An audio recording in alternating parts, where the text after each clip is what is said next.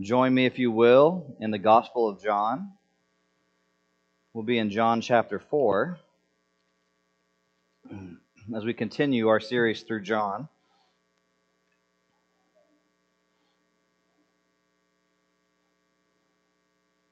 John chapter 4, and we'll start in verse 1.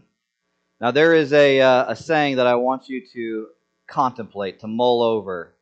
A contented man is the most dissatisfied man that lives in the world. That sounds like a oxymoron, doesn't it? Kind of like military intelligence.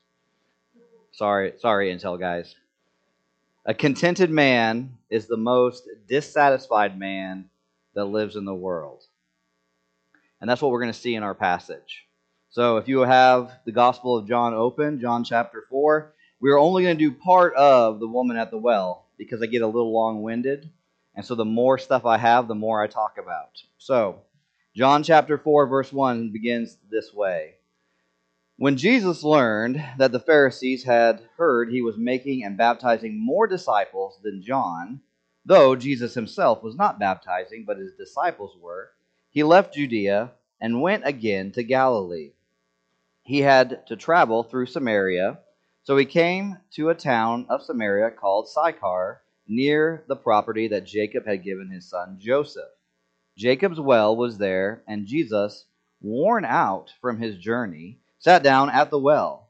It was about noon, and a woman of Samaria came to draw water. "Give me a drink," Jesus said to her, because his disciples had gone into town to buy food. "How is it that you, a Jew, ask for a drink from me, a Samaritan woman?" she asked him, for Jews do not associate with Samaritans. Jesus answered, "If you knew the gift of God and who is saying to you, 'Give me a drink,' you would ask him, and he would give you living water." "Sir," said the woman, "you don't even have a bucket, and the well is deep. So where do you get this living water? You aren't greater than our father Jacob, are you? He gave us the well and drank from it himself, as did his sons and livestock." Jesus said, "Everyone who drinks from this water will get thirsty again. But whoever drinks from the water that I will give him will never get thirsty again. In fact, the water I give him will become a well of water springing up in him for eternal life." "Sir," the woman said to him, "give me this water so that I won't get thirsty and come here to draw water." I want to tell you, I just want to keep on reading because it's so rich. But let's pray. Father, your word is truth. When we think about Jesus Christ, my heart is stirred. I seek the living water that comes from him, a fountain that pours forth inside of me. Father, I think about the things that I have thirsted for in this world. Money and fame, attention and personal success, happiness and comfort. All the things that the Bible describes as the lust of the eyes and the lust of the flesh, the desires that I have for things that are counter to your will. Lord, we see in this passage they won't satisfy. Father, I know that there are people in this congregation who have sought things that are not satisfying to their souls. Lord, I pray that as we open this passage that we would find the soul-satisfying Jesus Christ, and that we would be transformed with this fountain bubbling up inside of us. Lord, I pray that you would strengthen us by your will, that I would be a man that preaches your word and your word alone, not my own opinion. Father, humble us as a people. Lord, I want to lift up the other churches in the area in Sierra Vista who are preaching the gospel of Jesus Christ right now as we speak. That they would preach the truth in love, that it would go forth with power, and that lives would be transformed by the gospel in our community. Lord, we lift these churches and these pastors up. In your name we pray. Amen. So I'm going to go back and tell you that same thing I said. A contented man is the most dissatisfied man that lives in the world. All humanity is discontented. I think we can see that a couple summers ago. There was a bunch of riots, wasn't there? It was all over the news. Fire and anger and frustration, pillaging and looting and all of that. Then you add COVID into the mix, and people are tired. We're tired of the information that seems to be misinformation. We're tired of the politics playing with our health and our livelihoods. And so we have this discontentment.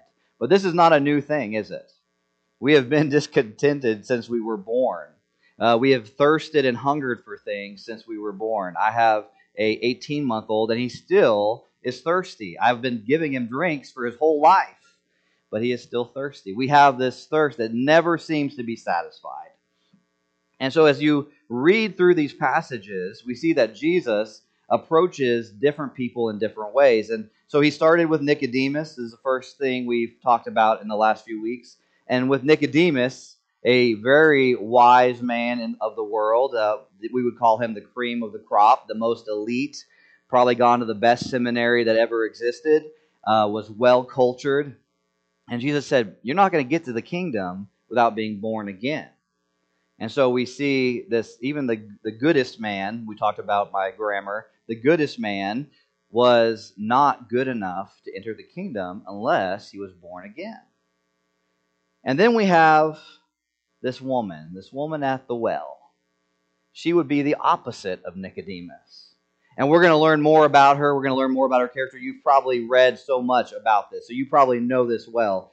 But what we see is that we need to be filled with something. We are hungering and thirsting for something. An atheist person pursues anything that will fill or quench their thirst, like a desperate person. Terry brought up in our sermon, as the deer pants for the water, so my soul longs after God. Our soul longs for something.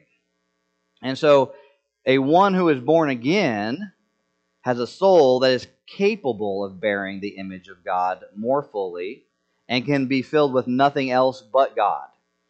Nothing but God can fill a soul that is being renewed into the image of God. So there's two types of folks. We know that there are believers and unbelievers, right? Those who are in Christ and those who are out of Christ. We talked about this a couple of weeks ago. Those in Adam and those in Christ.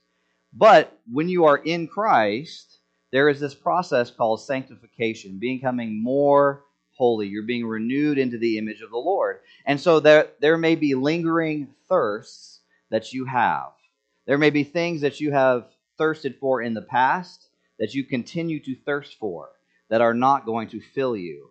And what God does is He makes it much more evident in your life by trials and troubles and continued hardships to show you that this is not going to satisfy you. And so what we see is, as a Christian, as a believer in the Lord Jesus Christ, you are going to thirst for things and not get them. Or you may be given over to them and not be satisfied. And so becoming a Christian does not eliminate our desires, but ultimately it redirects them. So just because you became a Christian doesn't mean you still don't have some of those old, as the old English would say, lusts, desires, things that you wish you could continue in. But being a Christian, being born again, means that ultimately our desires are reoriented. They are reordered, not disordered. And so this is an important concept that we have to understand as we approach this text.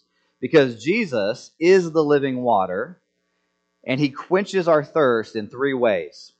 Through His lived experience, through a gift to the unworthy, and through becoming a spring of living water inside of us. And you will have this on the back of your bulletin. If you're a note taker, you can follow along. There are the points there for you.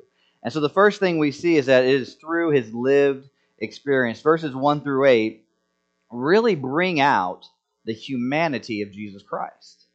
It's so fascinating how John, talking about Jesus is God, very God, truly God, the God of all creation, will then go and show us the humanity of Jesus. This is so fascinating that someone who has a high Christology and says, this is Jesus, He is God, will then go and show us that Jesus gets tired. Look at this. When Jesus learned that the Pharisees had heard he was making and baptizing more disciples than John, baptizing, though Jesus himself was not baptizing, but his disciples were. This is an important point to consider. Do you think that Judas baptized anybody? If Judas, would you want to be somebody that was baptized by Judas later on? Just an interesting thought. We don't know the answer to that. Just a question I had in my mind. But think about this. I was baptized by Jesus. Look how holy and perfect I am. We have the same thing happening in the Corinthians, right? I was baptized by Apollos, or I was baptized by this guy, or I was baptized by Paul. And they would say that's who we followed. Jesus didn't do any baptizing. He made his disciples do the baptizing. He knows human flesh and human pride. And so the disciples were baptizing. So he left Judea, and went again towards Galilee. He went to Galilee. So if you think about this, he was in Judea. He had a confrontation with the Pharisees. And then he said, you know what? My time is not yet. And so let me go through this area. And so he goes through Samaria. He didn't have to. He could have taken alternate routes. There's other ways. But it says here that he had to travel through Samaria. The grammar in the Greek brings it out even more. It actually says it was necessary for him to go through Samaria. And you may have that in your translation. It was necessary for him to go through Samaria. Why was it necessary? Well, he was on a mission. He had an appointment from God. Just as Gary talked about in our communion service, God sent the Son. The Son obeyed willingly to follow through with what God told him to do. So he goes through Samaria, and he goes to this place called Sychar, near the property that Jacob had given his son Joseph. Jacob's well was there, and Jesus. I'm not going to get to what happened with Jesus yet. So here's the deal. I love geography. I was a scout in the Army, so I really am fascinated by maps. But let me tell you, we could go down a rabbit hole and miss the whole point of this service if we spend all of our time. So here's the deal. You can Google this. Where is Sychar? Where is Samaria? You can look in a study Bible or a good commentary, and you can learn more about this history, okay? Or you could follow your chain reference Bibles and go back and read in Genesis where this well came from and all the information. Just know that this land of Samaria used to belong, or was part of Israel, part of the Jews, and when the Assyrians took it over, they exiled the Israelites, they exiled a bunch of people, and they brought in foreigners and had them intermarry with the people of the land. So we have mixed race, if you want to use that term. I don't like it, but that's what we're going to use. Mixed race people living now in Samaria in the middle of what Israel is. So in many ways, the Samaritans were considered outcasts. Not only that, they did some nasty things, and the Israelites did some nasty things back and forth. The Samaritans rejected everything but the first 5 books of the Old Testament, the Torah. That's what they believed in, so they had a messianic understanding, but they did not like the temple in Jerusalem. They did not worship at that temple. They had their own place of worship, this mountain. We'll see that next week. So think about that. So he is going through this area that is not probably very nice to the Jewish people. And the Jews are not nice to them. They're kind of enemies. They are not friends with one another. So Jesus goes here in obedience to God. We saw that in verse 4. And he had a divine appointment. Verse 6 says, Jacob's well was there, and Jesus, worn out from his journey, sat down at the well. It was about noon. So the heat of the day, it's warmer. We all know what it's like to be in the desert, in the heat, around noon. And Jesus is worn out. Think about that for a minute. Jesus identifies with our humanity. He did not have a special superpower to keep from getting tired. Verse 7 says, a woman of Samaria came to draw water. Give me a drink, Jesus said to her, because his disciples had gone to Subway. They'd gone into town to buy some food, right? His disciples went into town to get sandwiches. So he is by himself, sitting by this well in the heat of the day. He is thirsty. He has nothing with which to draw water, physical water, and so he is worn out. Which is interesting because when I'm tired, I typically don't try to have eschatological conversations, end time conversations, or evangelistic conversations. Right? I try not to share the gospel when I'm tired and cranky. That's just my modus operandi because it might not come out properly. But Jesus, we don't see that in him. So, what I want us to focus on is that Jesus is a human being. He's in human form. He has the tiredness. His flesh got tired. He was thirsty. He was hungry. So we want to consider the glorious truth of Jesus. He experienced the whole human experience, which reminds us, the book of Hebrews reminds us that he is our great high priest who is able to, what does it say? Sympathize. Or, if you take the Greek and break it apart like you're not supposed to do in school, he is able to co-suffer. He has suffered the same way we have. He is able to sympathize with us because he has been tested in every way that we have. So think about that. Jesus has human flesh. He gets tired. He gets hungry. He gets thirsty. Now we call that hangry, right? That's our definition. Now I'm not saying that Jesus got angry because he was uncomfortable, but that he faced the same things that we human beings face when our bodies break down and get weary. So how can we apply this? Because we don't want to just read about it and not do anything about it. We want to apply it to our lives. So, for me, when I pray, I know that Jesus understands that I'm tired.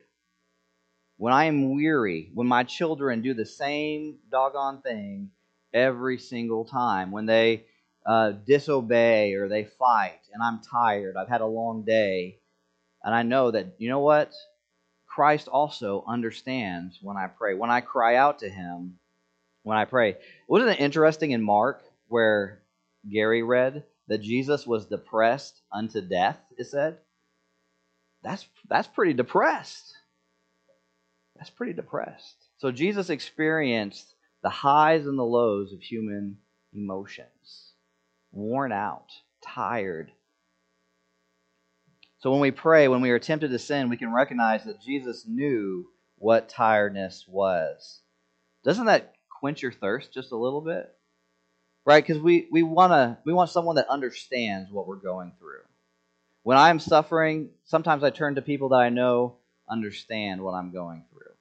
And this is what Jesus does. He understands. God became man. No other religion can say this. No other religion on earth can quench our thirst in this way. So why do we go to anyone else to quench our thirst? So we see the giver of living water is asking for physical water. He asked the lady for water, and look at who he asks it from. A Samaritan woman. And this is where we get to our second point. It is through, God quenches our thirst through the gift to an unworthy person. No one is worthy of the living water. There's no one that has earned it. That's what we saw with Nicodemus, right? Nicodemus did everything right. He was a Jew of Jews. He fell into the most conservative party of the Pharisees. He was, in fact, a chief on the councils. And we saw a little bit about his character. And so this Nicodemus doesn't deserve the living water. But neither does the Samaritan woman. So I love how John does this. He starts with Nicodemus, religious, smart, cream of the crop. Then he talks about John, the outcast prophet, John the baptizer, in the wilderness, wearing his rough clothing, eating locusts and honey. And then he comes to this woman. So John has really masterfully made this narrative so that we can understand who Jesus was in comparison to these different types of people. I think people that we can associate with in our own minds and say, man, I'm a lot like Nicodemus, or I'm a lot like John the Baptist, or I'm a lot like this woman at the well. I think most of us identify with the woman at the well, but we'll get there. John shows us how Jesus evangelized each type of person. So this is the hard part about this passage. There's so much here. We could talk about how to do evangelism. We see Jesus as a counselor counseling this woman. We see a intersectionality of all these different factors. You could almost say that Jesus identifies where she is and then moves forward. So there's so much here, right? Not only that, we talk about worshiping in spirit and truth. So I could spend the rest of my life preaching from just this passage because there's so much here. So we can't touch everything perfectly. So here's what we're going to do. Just know that Jesus is evangelizing each of these different people by addressing misconceptions that they have of God. And that's important. So not only does he evangelize each type of person, but he came for both types of people. What's interesting to me is that Jesus was not just here for Nicodemus. He came for all types of folks, even the Samaritans. So we don't know her whole background yet. We will as we continue the conversation. But we do notice a few things. So I want to first point out that she's a Samaritan. She's a mix of Assyrian and Jewish intermingling, which means that the Assyrians had their own gods, their own pagans, their own idols. They brought their own idols. They were a type of pagan to the Jews. And so they brought that with them, intermarrying. So if we were to label her using the lenses of our culture, we would say, man, she is oppressed. Not only is she oppressed because of her lineage, her background, but she's oppressed because she's a woman. She is a woman. So she's not a high member of society. Why would she come and get water in the middle of the day? Most women would go early in the morning and late in the evening. She goes in the middle of the day because there's going to be no one else there. She is avoiding people. She is ashamed of her life. She's ashamed of what she has done and what has been done to her. So she has shame. She is an outcast. So if we were to use the lens of our culture and say, man, if anybody needs compassion, it should be this woman. It should be this woman who is an outcast, who has multiple husbands, as we see down the road. She is morally not Nicodemus. Let's just compare the two. She is not Nicodemus, right? The leader of the Sanhedrins. So her conversation is really kind of odd too. Let's read how she talks. So Jesus says, "Give me a drink," which kind of sounds a little abrupt. And he says, "Give me a drink," because his disciples have gone in to buy food. Verse 9, she goes, "How is it that you, a Jew, ask for a drink from me, a Samaritan woman?" She's like, this is breaking some cultural norms here. We don't talk to each other. We are not allowed to speak. Why are you talking to me? You are not following the Billy Graham rule of being alone with a woman. There is a restriction between the two of us. Why are you asking me for water? And then we see a little parentheses by John. It says, "For Jews do not associate with Samaritans," which makes me think that John, as he's writing this, is telling the Gentile audience that he's writing to, just so you know, there's a reason why this is weird. It's because men and women, Jew and Samaritan, do not intermingle like this. And then Jesus answers her, and he says, "If you knew the gift of God, and who is saying to you, 'Give me a drink,' you would ask him, and he would give you living water." And of course, Jesus begins to unpack what is this gift of God. Now listen to this language. So to be born again, or as we talked about, to be born from above, was a gift of God. In the same way, he is using the same language. It is a gift. This living water is a gift. So he used the language for Nicodemus to try to get him to understand, and then he uses the same idea, but with different language for this woman. So he identifies what we're talking about, and then he uses it to have this conversation. Which is kind of interesting that she's hostile towards him, and he's tired and thirsty. And instead of just saying, "Woman, just give me a drink. Stop fighting with me. Can I just have some water?" Instead of saying that, he starts to have a theological conversation with her. And says, "You know what? There's a gift of God, and it is living water." Now, obviously, we notice the parallels with Nicodemus, because look what she says in verse 11. She says, Sir, said the woman, "you don't even have a bucket, and the well is deep. So where do you get this living water?" Now, I personally translate this super sarcastic because that just sounds right to me. But where do you don't even have a bucket. You're telling me you're going to, look at I got a bucket. I got water. I can go get the water. You don't have anything. You're sitting here all by yourself. Why are you saying you're going to give me water? What is she doing? Do you notice the parallel between her and Nicodemus? Nicodemus says, that's funny. You can't get back in your mom's womb and get born again. How is that possible? So they're looking through these physical lenses. They're looking through the physical eyesight. They're listening with physical ears. They're looking from things that they understand. And remember what John the Baptist says right in between these two stories. What comes from above. That Jesus speaks the words that come from above. And so they're not getting it because they haven't been born again. They have not been made alive in Christ yet. And so we have this physical parallel. But you know what? She's a smart woman. This woman is not dumb. Look at verse 12. You aren't greater than our father Jacob. So she's not just physical, but she thinks back to the past. So she knows that Jesus is talking about something more than physical water, right? She's not unintelligent. She says this. She says, you aren't greater than our father Jacob, are you? He gave us the well and drank from it himself, as did his sons and livestock. Remember, John's point is that we would see Jesus as the Messiah, the Christ. Remember, we talked about chapter 20, where John gives us the purpose of the book of John. And so we who know what this story is about, when she says, you aren't greater than our father Jacob, are you? What does our heart want to say? Yes, he is so much greater. He is the greatest thing. He is better than Jacob. He is much more powerful than Jacob. He is everything that Jacob wasn't. Jacob was conniving and wicked and evil, and we have Jesus, who's going to give this living water. The trickster Jacob versus Jesus.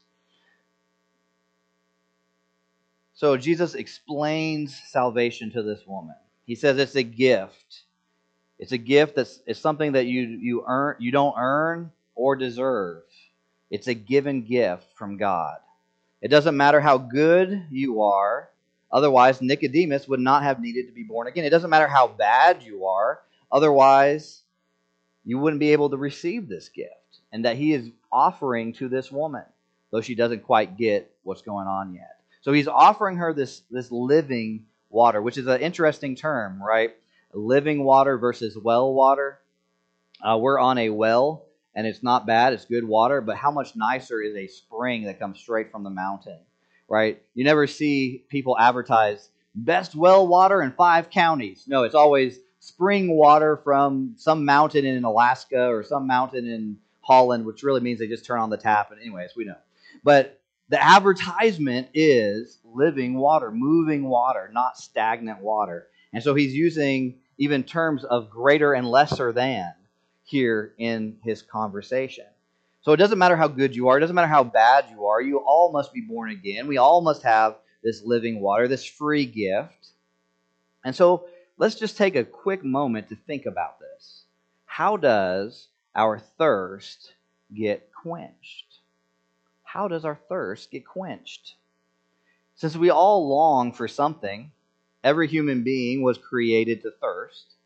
We see that from the very beginning. We all desire something. We all try to fill that desire with various activities and things. Next week, I may or may not have a pie chart of how we spend our time. And if you think about that, that's pretty scary. How much time do we spend in church worship? 1 hour a day or 1 hour a week, 52 weeks, versus how often we watch Netflix. Next thing you know, everybody's feeling guilty. Okay, we all feel guilty. We fill our minds with these things, with other things. We try to fulfill our desires, right? Why do people love the American dream? Because it speaks to our carnal desires, our fleshly desires. It means that we want a new house because that's how we've been raised, or we want the perfect, picture-perfect marriage with all the kids in the photo for every Christmas card. And as you know, our family, we give you a Christmas card like 3 months after Christmas, right? So we all know we fail to reach these desires. Yet, something greater, a gift that can quench your thirst. Do you want that? Do you want the gift that can quench your thirst? Because the world wants to offer you solutions. We had a biblical counseling training session yesterday here at the church. We had 14 people, and the guy said that they have 22 churches that were represented going and getting this training. And one of the things he was trying to point out to us is that the world is hungry and thirsty for something to quench their thirst. And the reality is, psychology is more than happy to fill that void and say, well, it's your felt needs. You're not getting the love cup filled up or whatever it is. And if you were an atheist, it would make sense. Of course it's biological. It has to be. There's no other explanation. I'm not normal. The reality is we are normal. We all have desires that are not being filled by the one thing we were created to fill. So if I'm an atheist, I have to use any excuse to get away from God. And that's what we see in a lot of our world when we watch TV and our commercials. And I've said this a million times. You guys are probably tired of hearing this, but I hate commercials.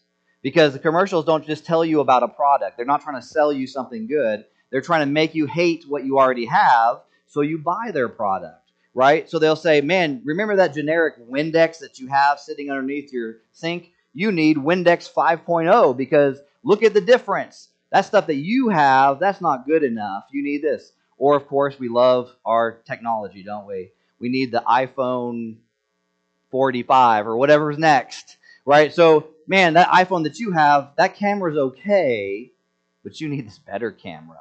Oh, yeah, this one's less breakable. Or this one has better sound, and your sound is just not so good. Man, we can't even tell the difference. The technology is so advanced, I can't tell the difference between iPhone 10 years ago versus iPhone this year, right? They sound the same to me, but we need the better ones. You need the pro version. You're a professional. Okay. So they work to get us to want these other desires. And so we never quench our thirst. And through the third way that Jesus quenches our thirst is through becoming a spring of living water inside of us. This is important, and this is where we're going to camp out for the next 10 minutes. This is where we're going to spend our time. Jesus points out that all earthly drinks will make us thirsty again. Verse 13, Jesus said, everyone who drinks from this water will get thirsty again. It's a guarantee. You drink this water this morning, you're going to be thirsty tonight. You drink from the well today, you will be thirsty tomorrow. There's a rule of 3, right? You can go 3, I think it's like 3 days without, or 3 hours without water when you're in a survival context, 3 days without food, or 3 days without sleep, and 3 weeks without food, or something like that. But it's a rule of 3. I'm obviously don't need to be surviving in the wilderness until I brush up on my survival skills. But it's a rule of 3, but we can only survive without water for so long. It's the thing that we need the most, and we're made up of so much water. So water is important. So if we think about the stuff that makes human beings happy, that we search for, that we desire, it's going to leave me thirsty. Think about money. There's a lot of thirsty rich people, aren't there? That want more money, that want bigger houses, that want more cars, want more. They can never get enough. They continue to thirst. Or you think about those who are addicted to something like sex. They want more. They never get enough. They're never satisfied. Same thing with drugs and alcohol. You can never drink enough. Fame. The famous people are all miserable. They are unhappy because they can never get enough. You name it. All of it fades and will never be enough. I watched a TV show a long, long time ago. It was a movie, and you probably try to figure it out, and we're going to derail the whole sermon as we think about what the title of it was. But these guys, they crashed. I think it was a shipwreck, and they're all hanging out around these inflatables, and they've been at sea for maybe about a couple days, and they're so thirsty. They are parched. They don't have any water. And one of the guys swims down as deep as he can, and then he comes back up and says, I found sweet water at the very bottom. You just have to swim far enough down in the ocean, right? Just obviously not true. You don't have, but in my child mind, as I watched it, I was like, that's interesting. So I'm like over here trying to figure it out on dial-up internet, Googling, is there water in it? But what was happening was they were so thirsty by drinking the water underneath, for some reason, their mind was telling them, this is what you need. And what happens when you drink salt water? You just keep getting thirsty. You're never going to be quenched. But they were drinking and drinking and drinking because they were so thirsty and never quenched their thirst. And eventually they died because they're drinking on this water that's never going to satisfy. And I think that's something that we as human beings continue to do. We drink the salt water of the world. We drink from the wells and the cisterns that we have dug that are full of salt. And we begin to get miserable. Verse 14, then Jesus offers something greater. He says, but whoever drinks from the water that I will give him will never get thirsty again. In fact, the water I will give him will become a well of water springing up in him for eternal life. Now, to understand what he's talking about here means we have to know the rest of John. Isn't that kind of tricky? John 7, 37 through 39, Jesus says this. On the last and most important day of the festival, Jesus stood up and cried out, if anyone is thirsty, let him come to me and drink. Now, I want to point out really quick, Isaiah 55 uses the same exact language. Why do you spend your money on things that won't fulfill you? Okay, same thing about being thirsty.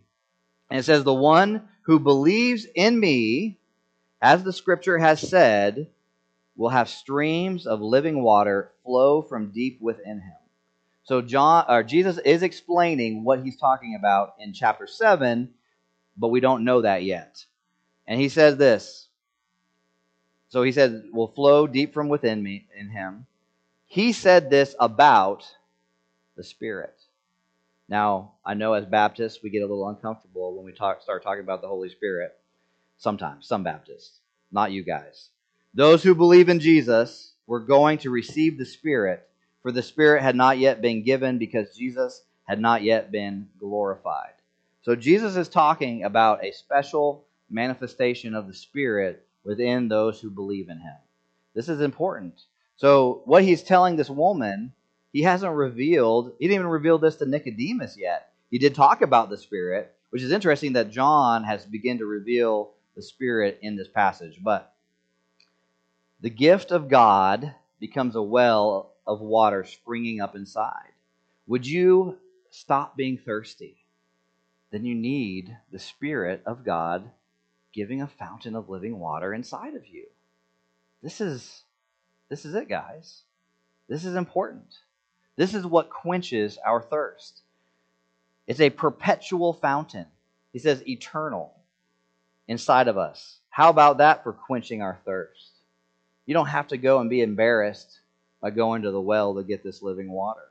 You don't have to scratch your back with shards of glass to make penance for your behavior. You don't have to say 15 Hail Marys. You go to living water. By believing in Jesus Christ, you get the Spirit. Man, this just blows my mind as I study this passage. And I would miss it if I was rushing through in my Bible reading plan just trying to get this chapter checked off, because this is important. So what do we see here? If you want full contentment, you need to find it in Jesus Christ. That's what we're seeing here. Full contentment is found in Jesus Christ. He uses the language of water because water cleanses and it quenches. He's talking about holiness here. He's talking about being made clean. True faith cleanses the corruption of the soul and the soul that is polluted. An unclean heart, before the cleansing of all of our actions, before this cleansing, all of our actions are corrupted. And so this fountain of living water cleanses us at the source. Not just our actions, not just our behaviors, but even our desires are transformed. That's why this language of new birth is so good. True faith quenches. God has created us with an appetite. He has given us a hunger, a desire to go to the banquet. And that banquet spread is in Jesus Christ, the body and the blood of Christ that we remember. So if you think about human nature, what do human beings long for? You know, it's not really about money. It's not really about fame. It's something deeper. They long for a higher good. If you talk to a rich person, if they're honest, they're not going to say it's just about money, right? Money is a means to an end for them. It is the fruit of a deeper need. And then we see that about everything with happiness and security, comfort. All these things are really fruits. There is an idol that we have erected, and it says, if only I was thought of by other people this way, then I will get this, or I will be happy. So we all desire happiness. We all long for joy. And in the counseling training yesterday, they talked about joy is always vertical in the Bible. It's between us and God. Joy comes from the Lord. And so we find our joy in the Lord. So we could see that human beings were created to aim at something, to chase after something, right? We all desire something. And when we don't get our desires, what happens? We get sad. We get depressed. We get angry. We're willing to fight and hurt and bite to get it. The Bible calls those things idols. They say that is your functional God. And many of us as Christians, we have functional gods. We have the God that we want people to respect us. And that's a good thing. In our marriage, if my functional God was my comfort, how do you think I would treat my wife? I would not be a serving husband. I would be a commanding tyrant. We know this. I think you guys get the picture. So sin has not destroyed our desires. Our desires are not destroyed. It has merely diverted them to something other than God. That's what sin has done. Sin has diverted our desires. It hasn't changed our desires. It has diverted them to something other than God. True faith, then, will center us on the one true object of our worship. It quenches the burning thirst of our affections. Our desires, our greatest happiness is found in God alone. God himself is called a living fountain, a fountain of living waters. In Jeremiah 2:13 it says, "For my people have committed a double evil." So when we sin, we don't commit one evil, we commit two. Think about this. They have abandoned me, the fountain of living water. So when we sin, what are we doing? We are choosing something other than God. When I say, you know what, my wife doesn't make me happy, I'm going to go look at pornography. I have chosen something other than my wife. But not only that, it says here, they have abandoned me, the fountain of living water, and then dug for themselves cracked cisterns that cannot hold water. So not only have I left my wife, which is one evil, the second evil is then I'm trying to fill myself up with something that will never satisfy. So when we sin, that's what we're doing. When we pursue alcohol to make us happy, we are abandoning God and we are taking on this thing that's going to make us miserable. But that's what our mind wants to do. We have an idolatry problem. John Calvin says that our hearts are idol-making factories, right? We make factories of idols in our heart. And this is a common thing, even for Christians. 1 John, at the very end of 1 John, it says, keep yourselves from idols. It ends abruptly. That's his ending. Keep yourself from idols. He's talking to people who don't have a ton of idols. We have idols in our society today, don't we? Sometimes they come in the shape of an apple. Jeremiah 17:13 says, Lord, the hope of Israel, all who abandon you will be put to shame. When you abandon the living God, you will be put to shame. All who turn away from me will be written in the dirt, for they have abandoned the Lord, the fountain of living water. Jesus is not coming up with a new category to understand himself. He is using an old category for himself. And then in verse 15, the woman says, man, that sounds pretty good. Let me get some of that. Verse 15, Sir, the woman said to him, give me this water so that I won't get thirsty and come here to draw water, because she's ashamed, right? We know that she has this shame. So what I want us to end this week with is Jesus is the living water. He quenches our thirst in three ways: through his humanity, through his lived experience, through a gift, through the gift of himself, the atonement. He takes on all of our sins so that we don't have to be disordered in our desire. And then, of course, through becoming a spring of living water inside of us.